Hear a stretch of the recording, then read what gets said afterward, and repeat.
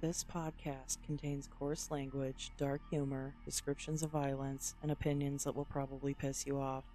Listener discretion is advised.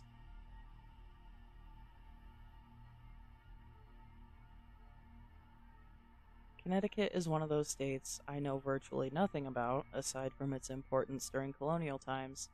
There is also a podcast I listen to and love dearly that I'll shout out at the end, whose hosts live in this tiny chunk of land on the East Coast. The name Connecticut is derived from a Mohegan word that means Long River Place. It is referred to as the Constitution State because of a document known as the Fundamental Orders. This document is considered by many to be the first written constitution of a democratic government. Connecticut would go on to play large roles in creating other documents such as the Declaration of Independence, the Articles of Confederation, and the Constitution. As far as the death penalty goes, they have a pretty interesting history. Back in the 1600s, people were hung for witchcraft. Other crimes that could result in capital punishment in this era were sodomy, idolatry, and blasphemy. Colonial Americans sure loved their religion. There has only been one execution in Connecticut since the Supreme Court reinstated the death penalty in 1976. Had this man just held on a little longer and kept appealing, there's a chance he could have been spared. But I'll tell you all about him later on in this episode.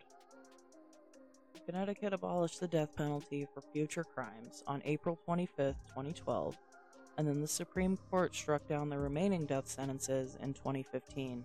The most you can get now is life without parole, but I'm pretty sure we'll find some people in Connecticut who probably deserve to meet their end by a government-funded needle.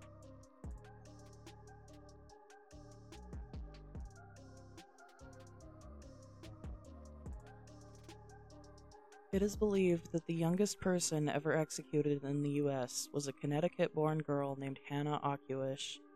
Hannah was born to an African-American father and a Pequot Native American mother in 1773. She had a hard life, as you can probably imagine. Her mother was an alcoholic who would periodically abandon her children.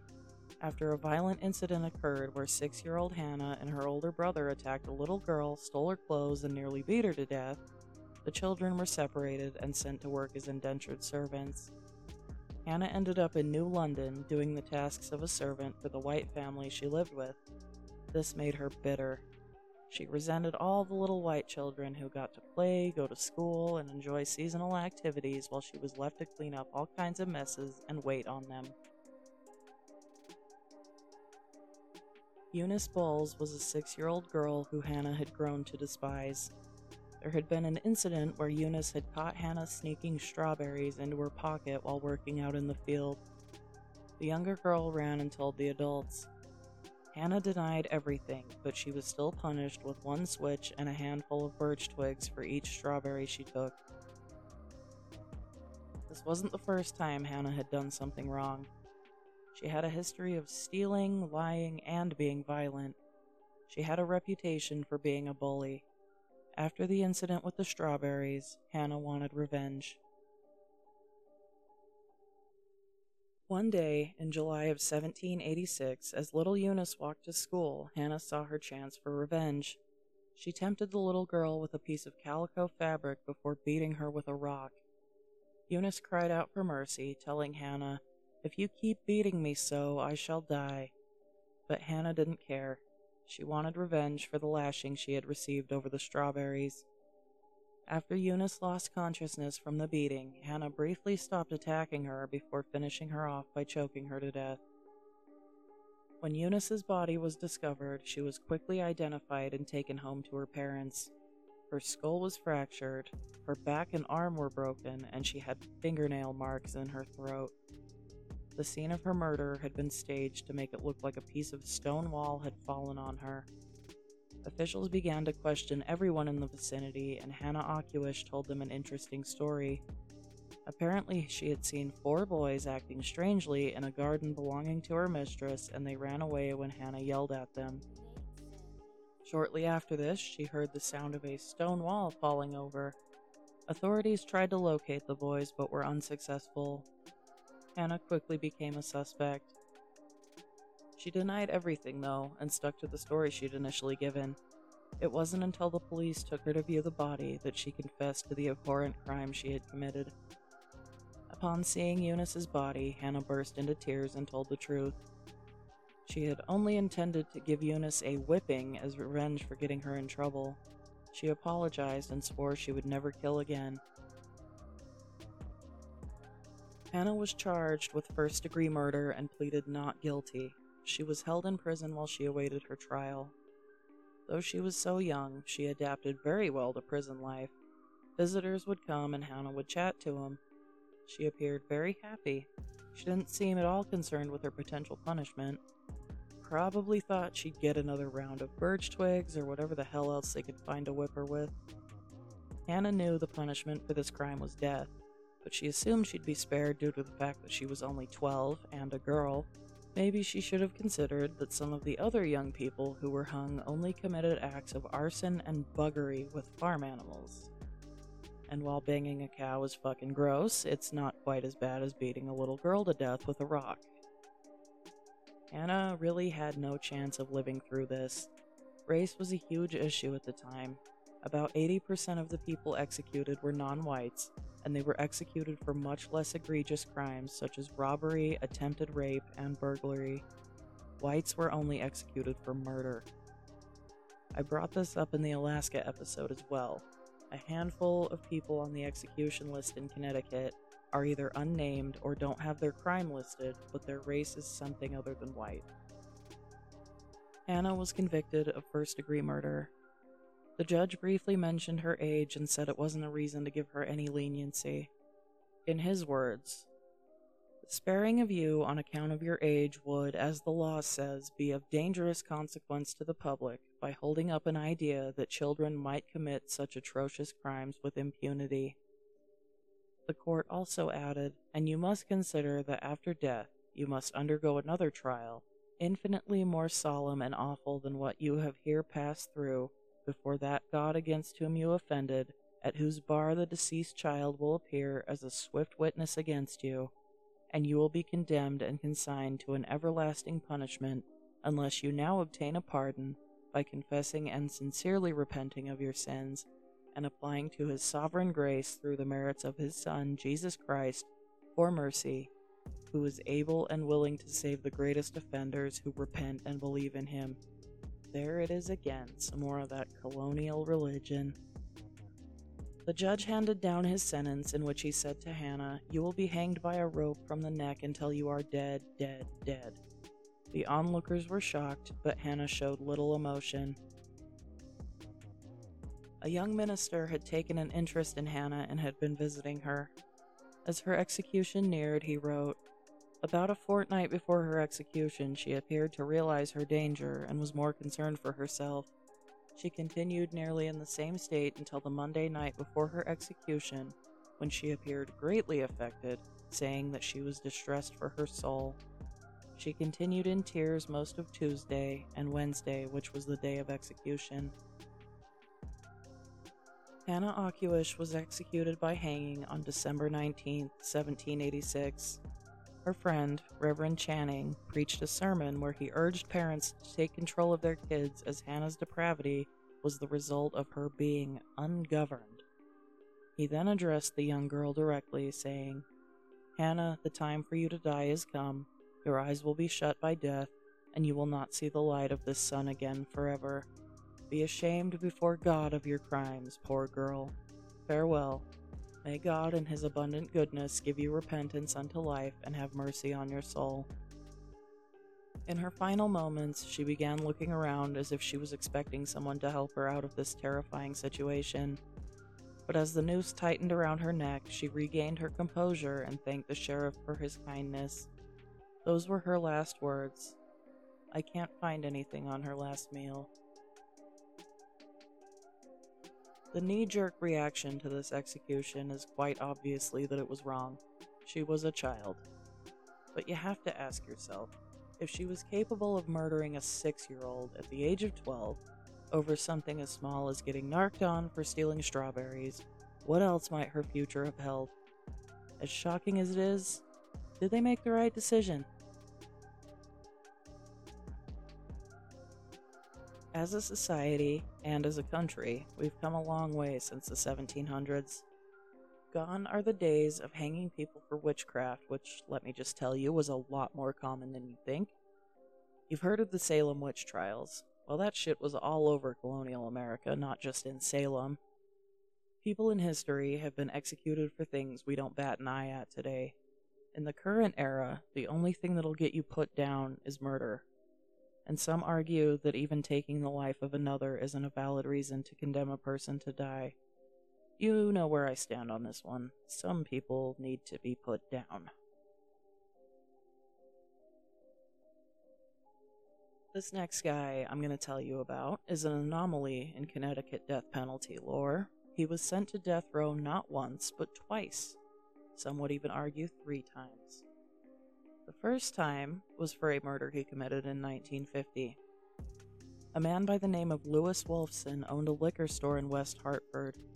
Joseph Taborski and his brother Albert decided to rob the liquor store, and Louis was a casualty. Arthur testified against his brother in exchange for a life sentence. Joseph would be sent to death row, but later appealed his sentence after he learned that Albert had shown signs of mental illness and had been sent to an insane asylum. His sentence and his conviction were reversed because the sole witness against him was incurably insane. There were no other witnesses, so the state couldn't try Joseph for this crime again. When he was released from death row in 1955, he appeared to be very humble. "You can't beat the law. I'm not even going to get a parking ticket." Money is the sole motive behind what Taborski did, all of the things he did. He was a criminal from the age of 7, stealing tricycles and raising hell until he was in his 20s and part of a gang that terrorized local businesses. His promise to straighten up and fly right was broken just a year after he was released from death row. Shop owners in Hartford mysteriously started dying again. During an ice storm on December 15th, a tailor was shot in the head and neck but thankfully survived. On this same day, Taborski would rob a gas station and kill the attendant, Edward Krapewski, and a customer, Daniel Janowski, by shooting them both in the head. Thankfully, he had enough compassion to spare Janowski's 14-month-old daughter. They were found the next day by a bus driver. Just 11 days later, the day after Christmas, a liquor store owner named Sam Cohn was shot dead during a robbery. On January 5th, a tall man entered a shoe store in East Hartford and asked for a pair of size 12 shoes. He then pistol-whipped the owner. Bernard and Ruth Speyer, who had gone shoe shopping that day, were unfortunately caught up in this robbery. They were both shot in the head. A month later, a pharmacist named Jack Rosenthal died in his drugstore from a gunshot wound to the chest. Police only had one real lead in this case. The assailant wore size 12 shoes. Back in this era, detectives had to be creative with their work. They didn't have cell phone records and DNA testing, so they checked the list of all ex-cons in Connecticut to see who wore size 12s. This search led them to Joseph Taborski. The shoe store owner also picked his accomplice. I'm gonna fuck this name up, so just be prepared. Arthur Colombe, out of a photo lineup. He was unable to pick Taborski out of the photos, but that didn't matter. Arthur confessed to his involvement in 8 robberies and 6 murders, but insisted that he was only along for the ride. He claimed Taborski was the one murdering people and laughing while he did it. Eventually, Taborski would confess to his crimes, including the murder of Louis Wolfson in 1950. The trial lasted 9 weeks, which ended in both men being sentenced to death. A superstitious prisoner named Benny Reed, who had been convicted of beating an elderly woman to death, spoke to Taborski before he was led away to his demise. While crying, Benny said, "I'm gonna say a prayer for you, Joe," and Taborski replied, "Don't worry about it. I'll be back as a fly as soon as it's over." Joseph Taborski was executed by electrocution on May 17, 1960. His execution was graphic, as you can probably imagine. Being zapped to death isn't quick and easy. It's drawn out, painful, and very animated, no pun intended. Taborski was strapped into the chair, and a metal helmet resembling a mixing bowl was placed over his head. A black mask covered his face. The executioner pulled the switch, and Taborski thrashed around in the chair. His body caught on fire. After 3 zaps, the guard tore open Taborski's shirt so they could check his heart. His skin was blue. At 10:36 p.m., he was pronounced dead. Just moments later, Benny Reed let out a scream. There was a fly on his ceiling. Benny ended up being hospitalized for psychiatric care because it freaked him out so bad. Taborski's eyes were donated to someone in need of a transplant. It's a noble act, but I don't know who would want to see the world through a criminal's eyes. I can't find anything on his last words, but his last meal was a big banana split and a cherry soda. It wouldn't be a last meal without an 80s serial killer. Pretty sure every state has at least one, and this one has a lot of the same issues we're used to seeing in violent psychopaths. This guy was raised on a chicken farm, which actually sounds pretty cool. I had chickens when I was growing up. Unfortunately for him, he was born into a very dysfunctional family. The matriarch of this household had abandoned the family and at one point was also institutionalized. She beat all of her children, but saved the worst of it for her son Michael. To go along with this abuse, Michael had also been molested by his teenage uncle, who then committed suicide. Though his childhood was not easy at all, Michael excelled in school. He went on to graduate and go to Cornell University. He graduated from there in May of 1981. An antisocial child turned into an antisocial adult who became an insurance salesman. That seems fitting. During his sophomore year of college, he started stalking the women on campus. This continued on into his senior year when he committed his first rape. His first murder would take place on May 12, 1981. A 25-year-old student originally from Vietnam, named Zung No Tu, was last seen reading a newspaper in Warren Hall. Zung's family had left war-torn Vietnam in the late 60s and settled in Bethesda, Maryland. She studied agricultural economics at Cornell and had plans to take her knowledge back to Vietnam to help her home country grow. She had a large extended family who was very proud of her. Friends described her as being very bright and sweet. One friend told an interviewer, "It angers me that he picked on someone so small, so polite." Her body was found 5 days after she was last seen in Fall Creek Gorge. Her death was initially labeled a suicide, which angered her friends and family. It would be 8 months before the roadside strangler struck again. This time he went after Tammy Williams, a 17-year-old girl walking home from her boyfriend's house. Tammy was said to have a heart of gold. She was a fun person to be around. She was found, raped, and strangled sometime after she disappeared on January 5, 1982. The next woman to be attacked would thankfully walk away with her life. Michael had gotten a job on an egg farm in Ohio. On April 2nd, he went to the home of a pregnant off-duty policewoman claiming that his car had broken down. She gave him a flashlight and he sauntered off to go fix his car. He came back a short while later and asked to use the phone. Michael gained the woman's trust by telling her his name and where he worked. At this point, he assaulted her. Thankfully, the woman was able to fight him off and the attack didn't end up being more than just a fight. Because she was able to give a description of the man as well as his name, police located him the next day. Michael was charged with assault, but his parents bailed him out, of course. Violence breeds violence. After 16 days of psychiatric study, it was determined that Michael had psychological problems. Boy, what gave that away? He would blame his parents' divorce, and despite knowing about his sexual behavior, very little was done to keep an eye on him or get him any help. The police dropped the ball on this one, like they often do. 16-year-old Paula Pereira was the third victim to die by Michael's hand.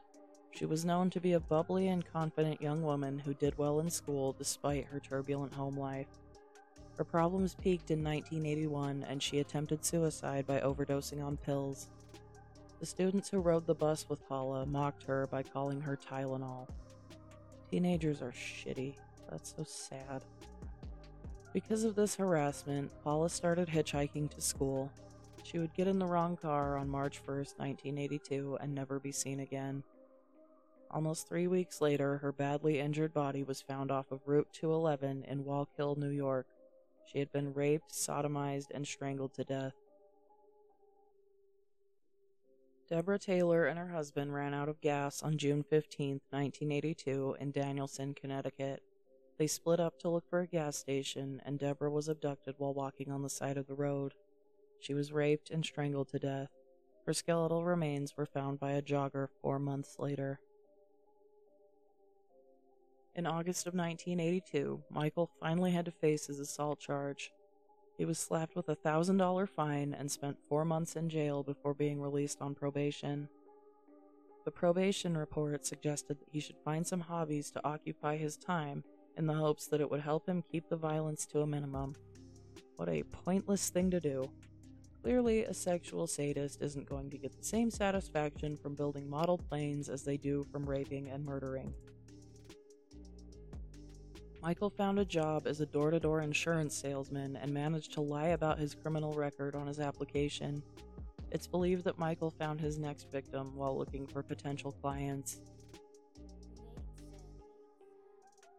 Robin Stavinsky was a 19-year-old woman who was hitchhiking in Norwich, Connecticut. Michael abducted her on November 19, 1983, and dumped her body near a local hospital. She had been raped and strangled.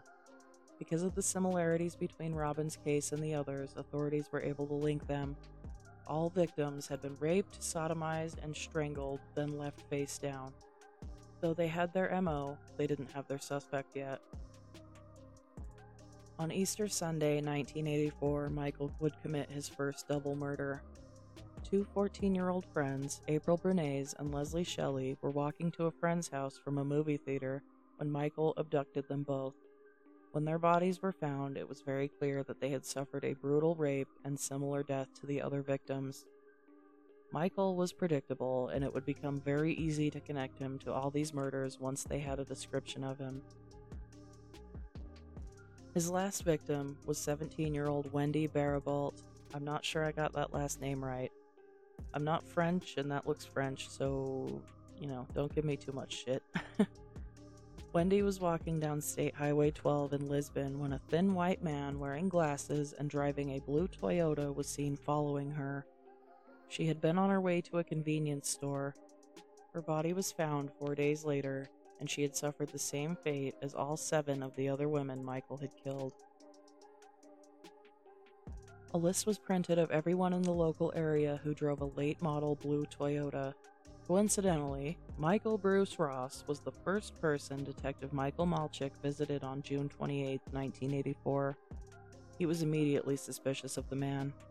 I would be too. If you look this guy up, he looks like Dahmer. The visit was a roller coaster ride. Michael kept dropping little bits of information that led Detective Malchik to ask more questions. It didn't take very long before Michael let out some of his secrets. He initially only confessed to Wendy's murder. While in police custody, he confessed to 5 more. It would be years before he finally admitted guilt in Zung and Paula's murders.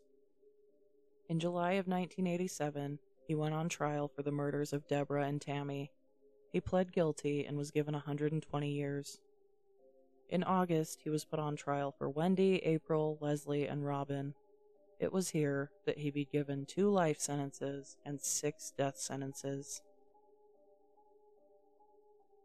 Michael was irritated with the court for not recognizing his mental illness. He also claimed that the jury was biased and some of the testimony given was grossly inaccurate. Michael claimed that if the testimony of his psychiatrist had been allowed into the trial, the jury may not have recommended the death penalty. Maybe his mental illness would have been a mitigating factor. He filed many complaints and requested a new trial. Eventually, his case would make it all the way to the High Court. In July of 1994, the Supreme Court of Connecticut decided to uphold his convictions, but overturn his death sentence. Apparently, the court agreed with him that evidence had been withheld that could have shown his mental issues. It was no secret that Michael was disturbed. Even as a child, he had fantasies about kidnapping women and keeping them underground so they'd be forced to love him. When he was a teenager, he molested several girls in his neighborhood, and as an adult, his fantasies became more violent. We know what he did, this is no surprise to me. The reason he was so disturbed has been disputed. Some say it's due to a chemical imbalance in the brain. Others think it was related to the anger he felt toward his mother. Perhaps it was a little of both. Michael claimed that he hated having the violent fantasies, and that after he had gotten sexual release from acting them out, he'd be overwhelmed with shame and disgust. He wanted to die to be free from the mental anguish it caused him. He had gone so far as to take birth control pills to lower testosterone and help alleviate some of his violent urges. This man had fought to get a new trial because he thought his mental illness was a mitigating factor. But after using the contraceptive medication, he was able to step outside the bubble of sadism and violence and see just how much damage he had done. It was at this point he decided to sign a death pact with the prosecutor, which would ultimately skip over a new penalty hearing and send him straight to the death chamber. A superior court judge threw out this death pact because it was unconstitutional and unsettling. Despite Michael's desire to avoid another hearing, the court forced him to have one. If he was sane enough to be tried in court, and sane enough to get a death sentence, why are we questioning his mental state now? He acknowledged how fucked up his crimes were and was willing to pay the price. In April 1999, the new penalty phase of the trial was scheduled. This same month, Michael changed his mind and decided he didn't want to be executed. Because of this, his defense attorneys went with their original plan of using mental illness as a mitigating factor to get him out of the death sentence. The state stood on the opposite end of the spectrum and tried to prove there were aggravating factors that would deem Michael deserving of the ultimate punishment. 10 months of jury selection and legal nonsense later, the prosecution would finally get to present their evidence. It took them 3 days to lay out their case for the jury. They included testimony from victims' families, as well as an interview Michael had done with the BBC where he explained how badly he had tormented his victims. While these were strong points, the defense was able to counter them by putting Michael's prison psychiatrist on the stand. He explained that Michael suffered from sexual sadism, which was controlled by medication. This proved the defense's point that Michael was mentally ill and therefore shouldn't be put to death. Michael's father also took the stand and argued that his son was a biological specimen that could be studied to give insight into the mind of a serial killer. Both sides made good points, but the jury would ultimately decide that what Michael did was bad enough to warrant a death sentence. Michael was transferred to a prison in Orange County, New York, to plead guilty and face his sentence for one of the 2 murders he committed outside of Connecticut, the murder of Paula Pereira. He was given, get this, 8 to 25 years for raping, sodomizing, and murdering a 16-year-old girl. The state also decided against charging him with Zung's murder because he had already been sentenced to death in Connecticut. What the fuck, Colorado? Oh wait, wrong state. The Supreme Court upheld the previous death sentence in 2004, and a year later, Michael would be scheduled for execution. The original date was set for January 26, 2005. Michael had given up on his appeals and finally accepted his fate. Michael Bruce Ross was executed by lethal injection on May 13, 2005, after fighting to get out of the death penalty for 20 years. In addition to being the first person executed in Connecticut since Joseph Taborski in 1960, he was the last person in Connecticut to be put to death. He declined to offer any final words. His last meal was the same thing that everyone else in the prison ate that day: turkey a la king with rice, mixed vegetables, white bread, fruit, and an unspecified beverage. Michael Ross might not have been able to use his mental illness to escape death, but another Connecticut man would in 2013. Despite abolishing future death sentences in 2012, I imagine this man's crime would have the state questioning that decision. Tyree Smith wanted to write a book detailing his experiences in life, all the crazy things that had happened to him over the years. He had a typical childhood for someone who grew up on the East Coast in the 80s. His home was a housing project in Connecticut. School wasn't his thing, so he only completed 3 years of public high school before joining a Job Corps program. Honestly, not a bad decision if you ask me. I'm also a high school dropout. I got my GED instead of job skills, though. Smith later moved to California and worked as a model. While here, he had a son.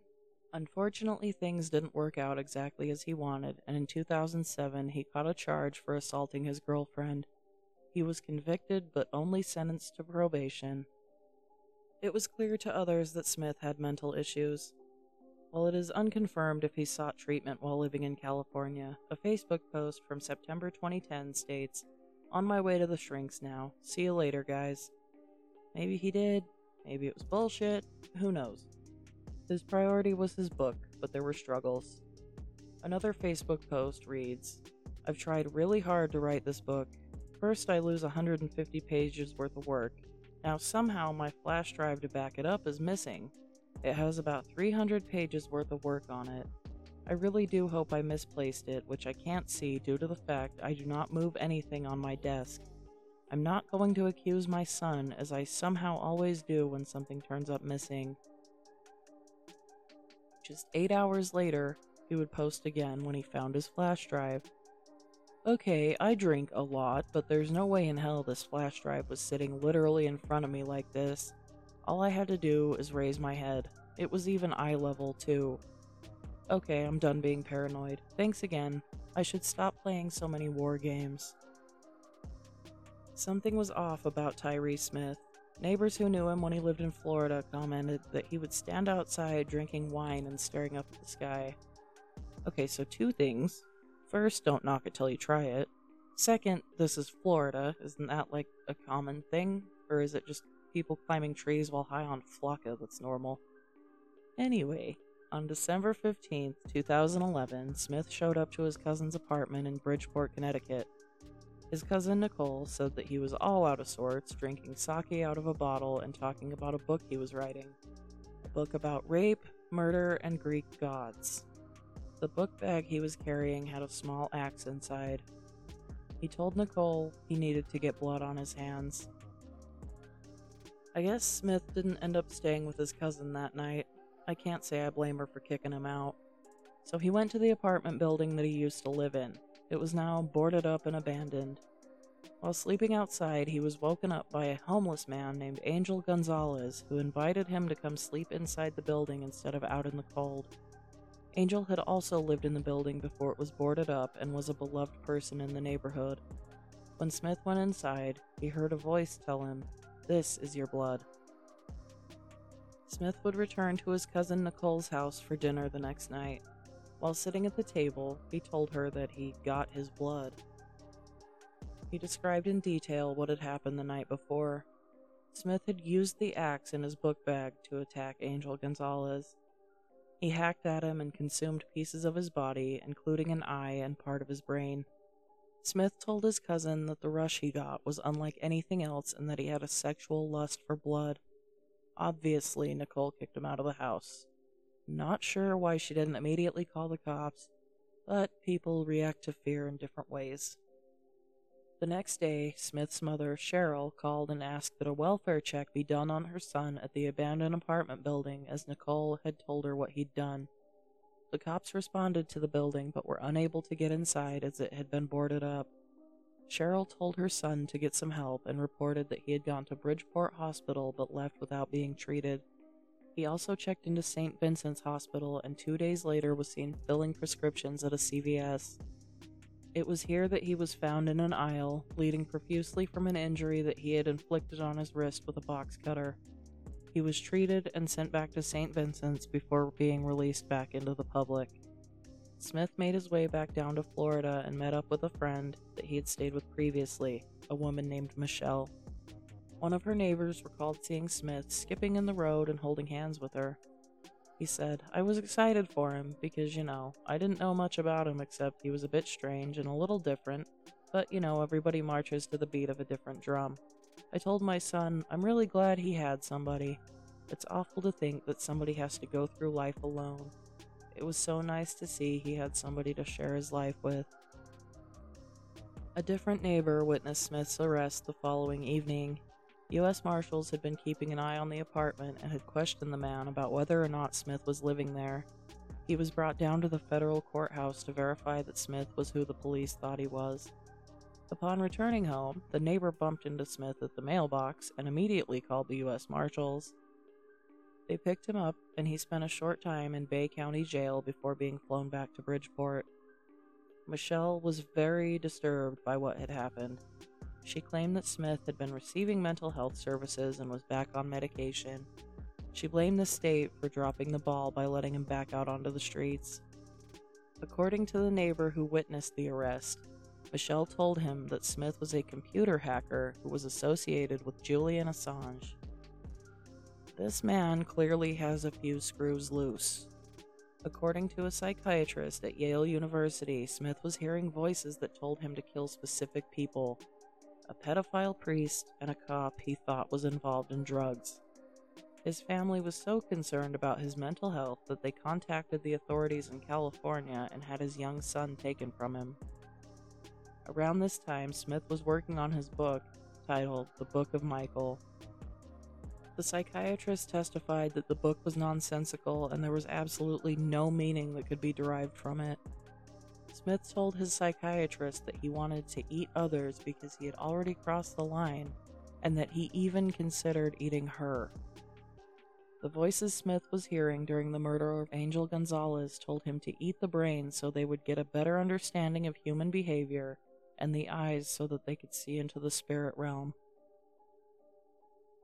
Tyree Lincoln Smith was found not guilty by reason of mental disease or defect on September 11, 2013. He was sentenced to 60 years in a high-security mental health facility. Due to his age, it is very likely that he will die there. No last meal for this one. No last words. Just some weird book and cannibalistic tendencies. I think the state handled this one pretty well, especially if you look at Vince Lee in Canada. That motherfucker is back out walking the streets again thanks to the liberal policies of the Great White North. But Tyree Smith won't ever walk the streets again, and for that I'm very grateful. An innocent man, trying to do a good deed for a fellow human, was hacked to death with an axe and cannibalized. I don't care how out of his mind the killer was. He should not be allowed back into society. Well, that one was a wild ride. Before I go, I'd like to shout out the Shedcast. They're a couple of guys from Connecticut who rap, smoke weed in a shed, and talk about dumb shit. One of my favorite things to listen to at work aside from true crime. If you enjoyed this episode, leave a rating and review wherever you found me. I'm available on Rumble as well as most places you can get podcasts. You can also get me on Instagram at LastMealPod. Cursed is the man who dies, but the evil done by him survives. See you next time.